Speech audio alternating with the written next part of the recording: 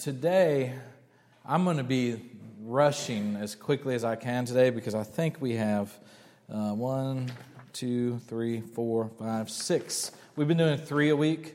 We're going to try to do 6 this week, which means I'm going to blaze through them. And then next week, I think we have 4 to finish. I think that's right. And so I'm trying to draw this thing to a close before we get into the real summertime and people truly start to disappear and want to get back to sort of a normal rhythm of things. So we're going to start, and I'm just going to do like we've been doing in weeks past. I'm going to read the confession. I'm going to draw your attention to some things, and then I'll stop at the end of each one, and you can ask me questions about that one, and we'll try to get through all 6 today. If we don't get through all 6, then we don't. That's okay, but let's try. So we're going to start today with the statement on the kingdom, and this is the 9th article in the Baptist Faith and Message 2000, a statement on the kingdom. And it says this. It says, the kingdom of God includes both His general sovereignty over the universe and His particular kingship over men who willfully acknowledge Him as king. Particularly, the kingdom is the realm of salvation into which men enter by trustful, childlike commitment to Jesus Christ. Christians ought to pray and labor that the kingdom may come and God's will be done on earth. The fullest consummation of the kingdom awaits the return of Jesus Christ and the end of this age. So that's our statement on the kingdom. And rather than writing a bunch of stuff up there today, I'm just going to trust you to keep up, because I think if I start writing stuff up there, it'll take us too long. But I do want to draw your attention to a few things concerning the kingdom. And I want to ask you a question first that I wonder how many of you were taught or came up in a tradition or in a church where whenever the kingdom was talked about, we were talking about something that was future. You remember that? That's sort of, in a sense, how I came up. The first church that I pastored, as you walked into the foyer, there in the foyer on the wall, there was somebody had donated a picture, a print of the Lord's Prayer, and it said on that print that this was a kingdom and millennial prayer. And what they were getting at there was that this is a prayer about something future, but not something present. You know, in that prayer, we're told to pray for God's kingdom to come. Thy will be done on earth as it is in heaven. And the idea behind that poster, and I never had the heart, and it was probably a wise decision, but I never had the heart to take that down or to address it. But I think we're wrong to say that the kingdom is only something in the future. And this statement speaks really specifically to what our idea of the kingdom of God is. And it says, first of all, that when we speak of the kingdom of God, and Jesus speaks of it over and over and over again, and it's really, really actually the substance of almost everything that He teaches. All of His parables that He teaches us about, they're almost always concerning the kingdom. When He came and when He began to preach, remember that the Bible tells us that He came proclaiming the gospel of what? Or the good news of what? The kingdom of God. He came to talk about the kingdom. And so we have these 3 or 4 statements that I want to point out to you. First is that when we talk about the kingdom, we're talking in a sense about God's general sovereignty. God is the king. So in a sense, God has sovereign rule over everything. The only things that happen in His kingdom, under His rule and underneath of His sovereignty, are things that He allows to happen. So nothing happens that isn't allowed, at least by God. He has general sovereignty over all things when we talk about the kingdom. Secondly, we talk about God's particular kingship over man. That God is the king of our hearts, that God's meant to be the king of our life. And in the statement it says, goes on to define that or qualify that. It says that His particular kingship over men who willfully acknowledge Him as their king. So through faith in Jesus Christ, we enter into the kingdom in the sense that God becomes our king and becomes the one who's ruling our lives. We submit to Him as king. And then, third, it said that it is the kingdom is the realm of salvation. Now that's a little bit strange for us to talk about in language like that, but I think you understand what that means. When Jesus talks about the kingdom of God, or that the kingdom is like this, or He defines the kingdom through parables, what He's talking about is really what it means to live as somebody who's in a right relationship with God. This is what it means. You're in the realm of salvation. You're in relationship with God. We think of the Sermon on the Mount, which is really an exposition of the kingdom, what the kingdom is like, and particularly that realm of salvation. What is it like to live your life in a way that pleases God? So we have the realm of salvation, and then the final statement is that there is a future kingdom. There's a future kingdom coming, and that the kingdom will not fully, the full consummation of the kingdom awaits the return of Christ. So there is a sense in which there's an already kingdom and a not yet kingdom. There's a lot of things in the Bible that are like that. They're already true, but they're not yet fulfilled completely. And the kingdom is one of those things. So God's general sovereignty, God's particular kingship over man, the realm of salvation, and we're awaiting the full consummation of the kingdom until the return of Jesus Christ and the end of this age. So that's the kingdom. I know I went fast through that, but any questions on that? And this is really important if you're going to read the Gospels, because Jesus talks about the kingdom constantly. And if your only thought is that the kingdom is something that happens after Christ returns, then you're going to miss a lot of what Jesus teaches us, a lot of what he means for us to know. So make sure that you understand those things. All right, last things. I'll do this one really quickly, and this is one that we can get bogged down in pretty quick. But here's a simple statement on last things. This is Article 10. God, in his own time and in his own way, will bring the world to its appropriate end. I feel like we could stop right there. I feel like that's almost all that needs to be said about last things. Like, remember in Acts chapter 1, when Jesus is preparing to ascend into heaven, he's gathered with his disciples, and they ask him, Lord, will you at this time restore the kingdom? And what they're asking him is what? Is this the end? Like, is this it? Are we getting ready to finish this whole thing? And Jesus responds by telling them what? It's not for you to know the times or places. This is the Father's business. It's not for you to know, but instead he commissions them to go out and share the gospel, to be witnesses. And I think that it's not that we shouldn't study these things. It's not that we shouldn't look into these things. It's not that we shouldn't be curious about these things. But I think there's been an inordinate amount of attention given to these things when it's one of the things that Jesus clearly told us is none of our business, that we're not meant to know about it, that even he, in willful submission to the Father, doesn't know when the Father will consummate the kingdom, when it will happen. So why do we spend all of this time and all of this effort looking at newspaper clippings and reading Tim LaHaye books and doing all these things about when the end will come, when Jesus said, it's not for you to know? And I think that's an important statement at the beginning of our statement on the last things. It says that God, in his own time and in his own way, will bring the world to its appropriate end. It's his business. He'll do it his way. According to his promise, this is the second sentence, according to his promise, Jesus Christ will return personally and visibly in glory to the earth. The dead will be raised, and Christ will judge all men in righteousness. The unrighteous will be consigned to hell, the place of everlasting punishment.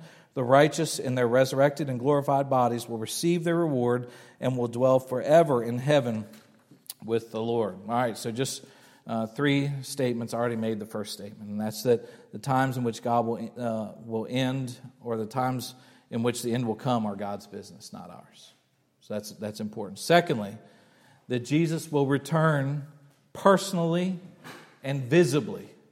So remember also in Acts chapter 1, when Jesus ascends into heaven, the angels are standing there next to the disciples who are watching. It says they're gazing up into heaven. They've watched him go up into heaven physically, visibly, bodily. They've watched him go.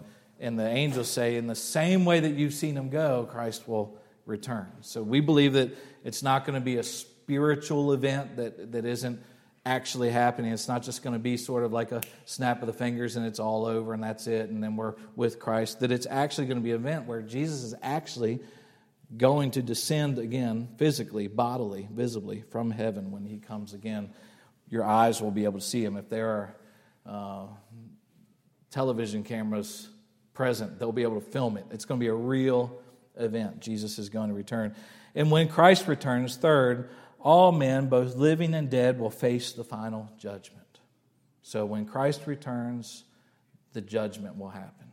And that's also important for us to understand, that when he returns, that's it. That's it.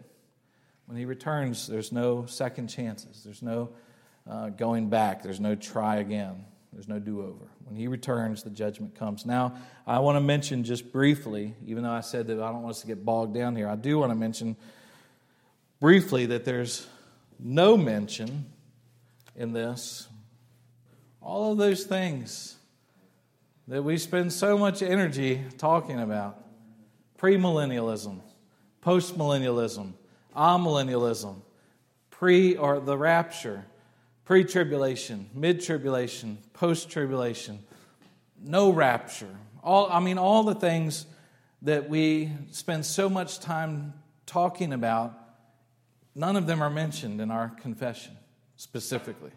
We're just, the three things that are specifically mentioned are that this is God's business, that Jesus will return personally and visibly, and when Christ returns, the judgment will come. Okay, evangelism and missions. Article 11 of the Baptist Faith and Message. It is the duty and privilege of every follower of Christ, and every church of the Lord Jesus Christ to endeavor to make disciples of all nations. The new birth of man's spirit by God's Holy Spirit means the birth of love for others. Missionary effort on the part of all rests thus on a spiritual necessity of the regenerate life and is expressly and repeatedly commanded in the teaching of Christ. The Lord Jesus Christ has commanded the preaching of the gospel to all nations. It is the duty of every child of God to seek constantly to win the lost to Christ by verbal witness, undergirded by a Christian lifestyle and by other methods in harmony with the gospel of Christ. All right, so evangelism and missions. So a couple of things just to point out of that statement. One is that every believer and every church should be working to make disciples of all nations. That we view it confessionally as the responsibility of every believer and every church to be working to make disciples of all nations. Now, I want to pause for a moment here and try to help you see a bigger picture of this whole thing, because I think that this oftentimes we misunderstand what it means to be involved in evangelism and missions personally, and then many of us live with guilt because we don't do it like we should. Or when the pastor starts talking about evangelism and missions, people look down, they don't make eye contact, because the truth is that not many of us are doing a whole lot of witnessing in the church. And let's just be honest. I'm not going to poll you, but let's just be honest. That's the way it is, that not many people are doing the actual work of this. But I think, and I'm not excusing you from personal responsibility here, but I think that you have to understand your role in evangelism and missions within the context of being part of a local church. So here's an example that I gave to some people recently. We were discussing this whole topic, and we were discussing about, what if I'm not actively doing this all the time? Does that mean I'm being unfaithful to God? And the example that I used was Denise, my wife. Now, Denise is a shy person in many ways. In many ways, she's really not, but she can be, in a lot of ways, just introverted, and she doesn't speak. She doesn't like to speak to people she doesn't know. She gets scared speaking in groups of people, that type of thing.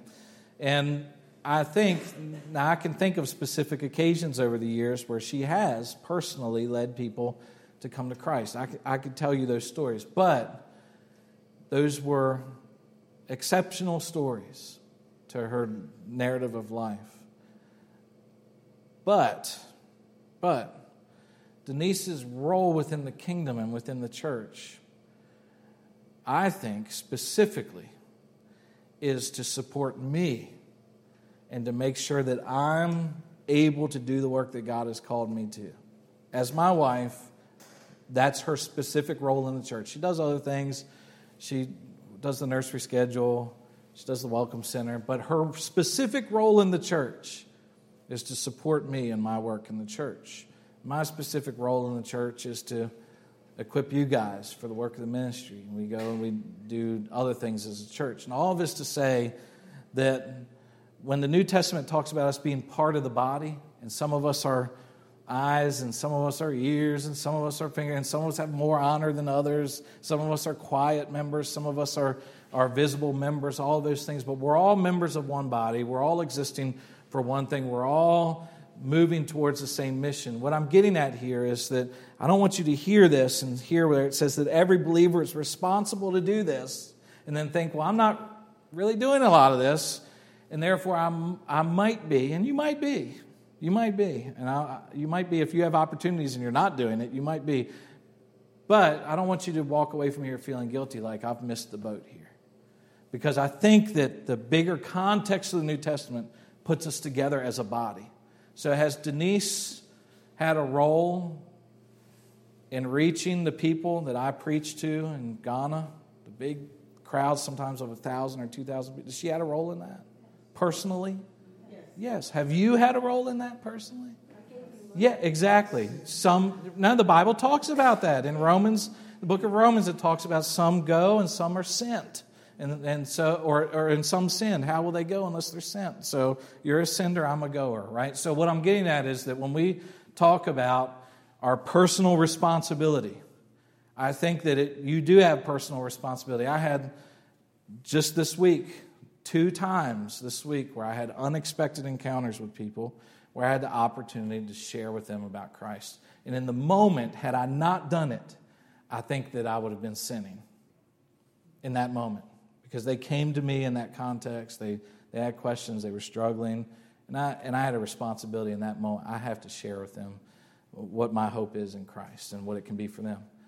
But in the larger context of things, I think that we're meant to work together as a body. And so in that sense, you're meant to be part of the body of Christ, gathered together. We talked about this in week 2, gathered together in a local congregation where we can all use our gifts and utilize them together and functioning as a body. We're all personally involved in the act of evangelism and missions. Does that make sense to y'all? Now, if you're a person who doesn't do it personally, individually, and you have no interest in serving within the church, then I would say you're outside of the will of God, and that's sin. But if you're functioning in the church, finding a role in the church, supporting the church and the mission of the church, then I'd say that you are part of that process, an important part of that process. And when opportunities present themselves to you individually, you should seize them and take the opportunity to verbally share Christ. And in your Christian witness at work and in your neighborhood and wherever you go, that's part of your witness. So we're all responsible for that. So it is every believer's responsibility, but you have to understand that responsibility within the context of the church, or else most of us will just drive ourselves crazy thinking, I'm not doing a good job here. You know what I mean? Y'all get that? Okay, I want to make that clear. I really believe that, and that's not because I'm trying to find a loophole. I really believe that's how it's meant to work. I really believe that I could tell you lots of stories about sharing Christ with people individually, myself, but I don't get to do that without a whole body behind me helping me to do it. I don't get to do that without Denise helping me, supporting me in ministry. So it's not that some of us do it, some of us don't. I think we're all involved in the process together. Some people are gifted that way as well, especially gifted that way and do it better than others. That's true. But anyway, all right. So we're supposed to be doing, every church should be working, every individual, every believer should be working to make disciples of all nations. Now here's another issue, and I don't have this subdivided in my notes, but I think I have time to deal with this. Here's the other issue of, am I just responsible for the people around me, or am I responsible for all nations? Well, when Jesus gave the commission in Matthew 28 and Acts chapter 1, he gave the commission for us to make disciples in Matthew 28 of what? All nations. In Acts chapter 1, he broke it into different groups or different categories, starting in Jerusalem, Judea, and Samaria, and to the ends of the earth. But I think what he's saying in Acts chapter 1 is not do one, then the other, then the other. I think what he's saying is do it all. Make disciples of all nations. And so we ought to be striving as much as possible to make disciples of every person to the ends of the earth as far as we can reach In Jerusalem, in Judea, and Samaria, and to the ends of the earth, we ought to be doing it all, not just one or the other. And I've always had the experience, by the way, I'll just put this out there for you. I've had the experience over the last 15 years in churches that the people who say to me, Pastor, why do we have to go to the other side of the world? Can't we just do it here? I've always had the experience that usually the people who tell me that or ask me that aren't very interested in doing it here either. They're just offended that we're going somewhere. So don't misunderstand that we're just supposed to do it in Jerusalem. Then when we get done in Jerusalem, we'll go to the next step. I think Jesus is being inclusive. Do it all. Paul did it all. He went as far as he could in the world. He went everywhere that he could. So, secondly in that statement is that evangelism and missions are commanded in the teaching of Christ. So a church or an individual Christian who's not involved in the process of reaching others with the gospel is living in direct opposition to the commands of Christ, and it's sin. It's sin to not do it. It's sin to not be a part of it. All right, questions about evangelism and missions quickly? No? Okay. Education. This one might surprise you that this is in our statement of faith. Article 12 is on education. Jill, you'll probably appreciate this as an educator, really, because I think that people might be surprised that we take such a firm position on education and what we believe that education is. It says this: Christianity is the faith of enlightenment and intelligence. In Jesus Christ abide all the treasures of wisdom and knowledge. All sound learning is therefore a part of our Christian heritage. The new birth opens all faculties and creates a thirst for knowledge. Moreover, the case of education in the kingdom of Christ is coordinate with the causes of missions and general benevolence and should receive, along with these, the liberal support of the churches. An adequate system of Christian education is necessary to complete spiritual program for Christ's people. In Christian education, there should be a proper balance between academic freedom and academic responsibility. Freedom in any orderly relationship of human life is always limited and never absolute. The freedom of a teacher in a Christian school, college, or seminary is limited by the preeminence of Jesus Christ and by the authoritative nature of the Scriptures and by the distinct purposes for which the school exists. It's our statement on Christian education. I think there's some pretty interesting statements or sentences in that clause or in that article. One is that it begins by affirming that Christianity is an intellectual faith. I think that's important. That we don't as Christians ask people to become Christians based on a feeling. The Book of Mormon. How many of you ever met with a Mormon missionary at your door? You ever had that experience? And they're trained to do something specific when they come to you. They're trained to come to you and do their best to talk to you and engage you. And eventually what they want to do is get the Book of Mormon in your hands. And what they'll tell you when they do that is to read this book and then pray about it. And then ask God to confirm it for you. And you will receive, and this is their language, you will receive a warm feeling in your bosom. This is literally what they'll tell you. And when you feel that, then you'll know it's true. Now, why would they do that? Why would that be the way that they want to affirm the Book of Mormon? I'll tell you why. Largely, I mean, you're right, but largely because the Book of Mormon is a book of historical narrative about people who didn't exist ever. They were Hebrew people who got on sailboats from Israel, seriously, sailed to America, took up residence here before the settlers, long before the settlers. In ancient times, they lived here in the Midwest and the West with the American Indians and had this whole great civilization that eventually ceased to exist. And the Book of Mormon's all about those people. Yeah, all that stuff. They didn't exist, right? These are people. Right, these are people who literally didn't exist historically. There's no evidence on the planet that any of them existed. There's no archaeological evidence that they were in the places where the Book of Mormon says that they were. There's just no evidence. And so what they're saying to you when they're saying, read it, ask God to confirm it to you, and when you feel a warm feeling in your bosom, you'll know it's true. They're saying that to you because they're saying, please don't engage this book with your mind. Because if you engage it with your mind, you're immediately going to have to say, this can't be true. Now, on the other hand, when we take this book and we take the historical evidence in this book, and I know there are things in here that we can't verify. I get that. But the people in this book existed. The places in this book existed, and some of them still exist. And archaeology, every time it makes an advance, every single time we unearth something new, it doesn't tell us that this isn't true. It just affirms it more and more for us. So when we say that Christianity is an intellectual faith, we're saying use your mind. We're not afraid of truth. We're not afraid of science. We're not afraid of any of those things. Use your mind. It's okay to think. God gave you a brain. He gave you the ability to reason. He gave you the ability to think clearly, so do it. Use it. But the idea is, and we're not only an intellectual faith. I mean, not all, but we are an intellectual faith. Remember, this is a statement on education. So we are an intellectual faith. And then the second thing I want you to notice is that it says that all sound learning is part of a Christian heritage. I think that's really neat to think about. That from our perspective, we're saying that anytime you encounter a place or a system or a structure where people are being engaged in sound learning, that's part of our Christian heritage.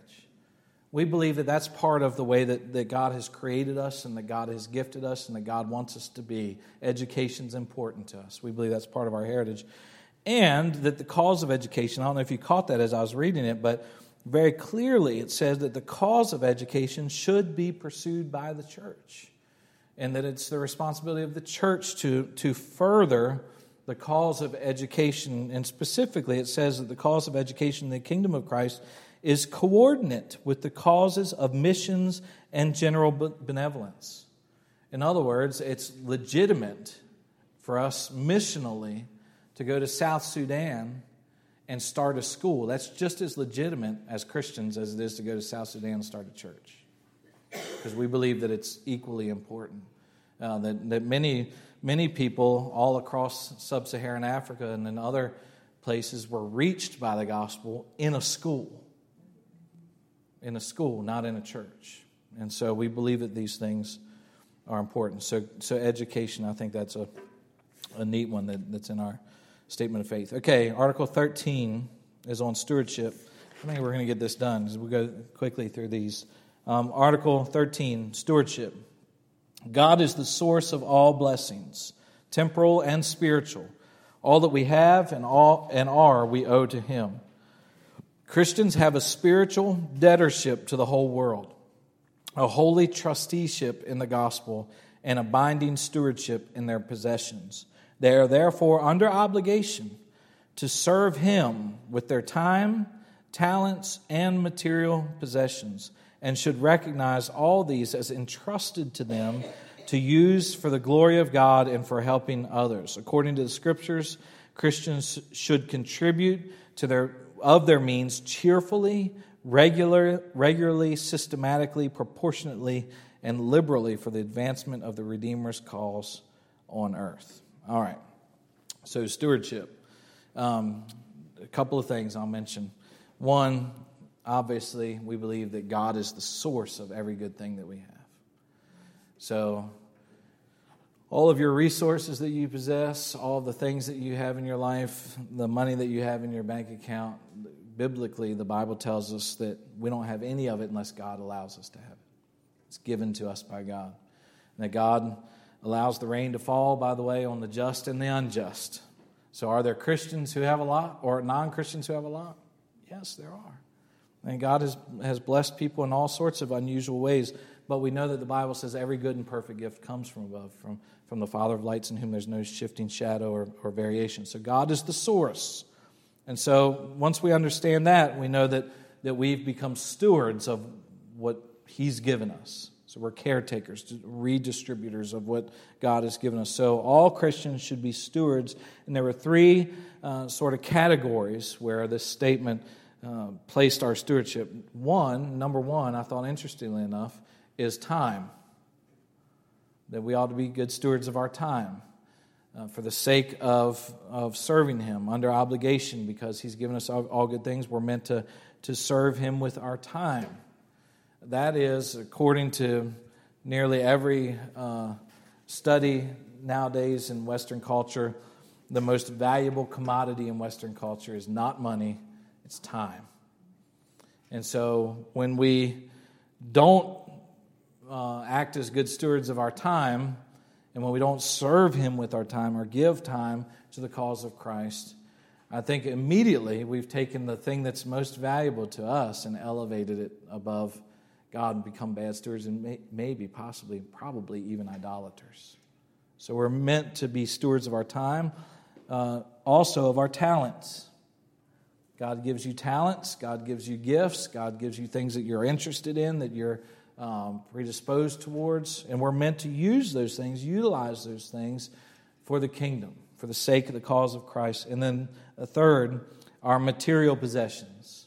And obviously, money falls within that. So should we give materially? Should we give financially? Yes. It says that we're to contribute of our means cheerfully, regularly, systematically, proportionally, and liberally for the advancement of the Redeemer's cause on earth. So all Christians are stewards of the things that God has given them. Any questions on stewardship? Okay, last one for today. Last one for today is on cooperation. So this is Article 14. Cooperation. Christ's people should, as occasion requires, organize such associations and conventions as may best secure cooperation for the great objects of the kingdom of God. Such organizations have no authority over one another or over the churches. They are voluntary and advisory bodies designed to elicit, combine, and direct the energies of our people in the most effective manners. Members of the New Testament churches should cooperate with one another in carrying forward the missionary, educational, and benevolent ministries for the extension of Christ's kingdom. Christian unity in the New Testament sense is spiritual harmony and voluntary cooperation for common ends by various groups of Christ's people. Cooperation is desirable between the various Christian denominations when the end to be attained is itself justified, and when such cooperation involves no violation of conscience or compromise of loyalty to Christ and His Word as revealed in the New Testament. All right, a couple things, and then I'll tell you who we associate with. One, that really the statement on cooperation begins by just explaining that two are better than one. That's simple, right? Any wise person knows that two get more done than one, that three probably get more done than two. It's just the idea that if we cooperate together, we can all accomplish a bigger mission than we could do alone.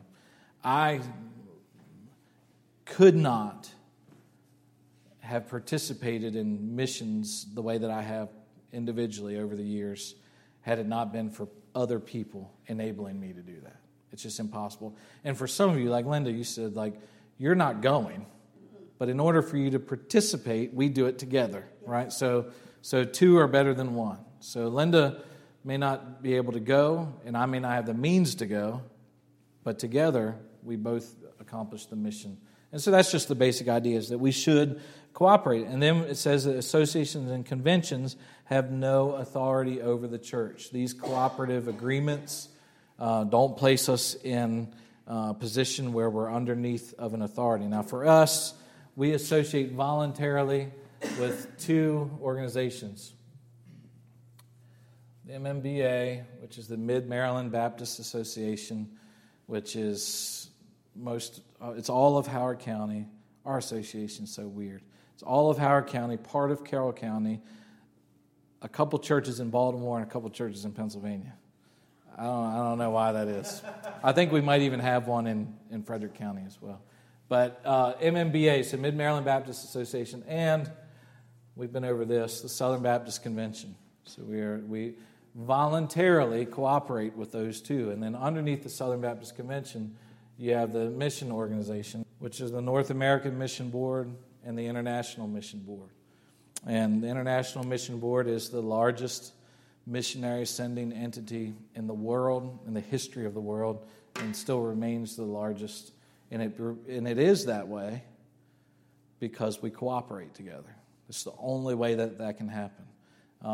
We've always believed as Southern Baptists that it's a good idea for the churches to pool their resources and then together send and do things and do disaster relief. You know, the second largest disaster relief organization behind the American Red Cross is the Southern Baptist Convention.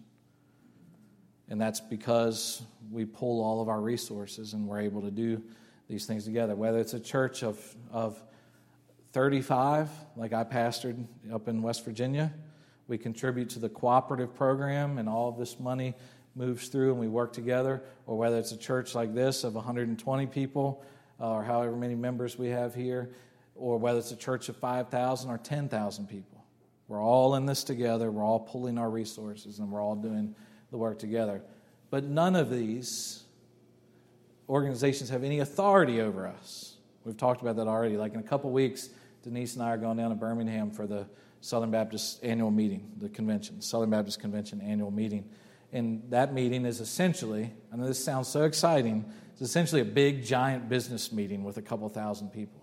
And what we'll do is we'll get together and we'll vote on things. We'll vote on resolutions, we'll elect president, we'll elect officers, we'll do all the things because the churches have authority over the convention, not the convention having authority over the churches. So associations have no authority over the churches. Then cooperation between Christian denominations is desirable.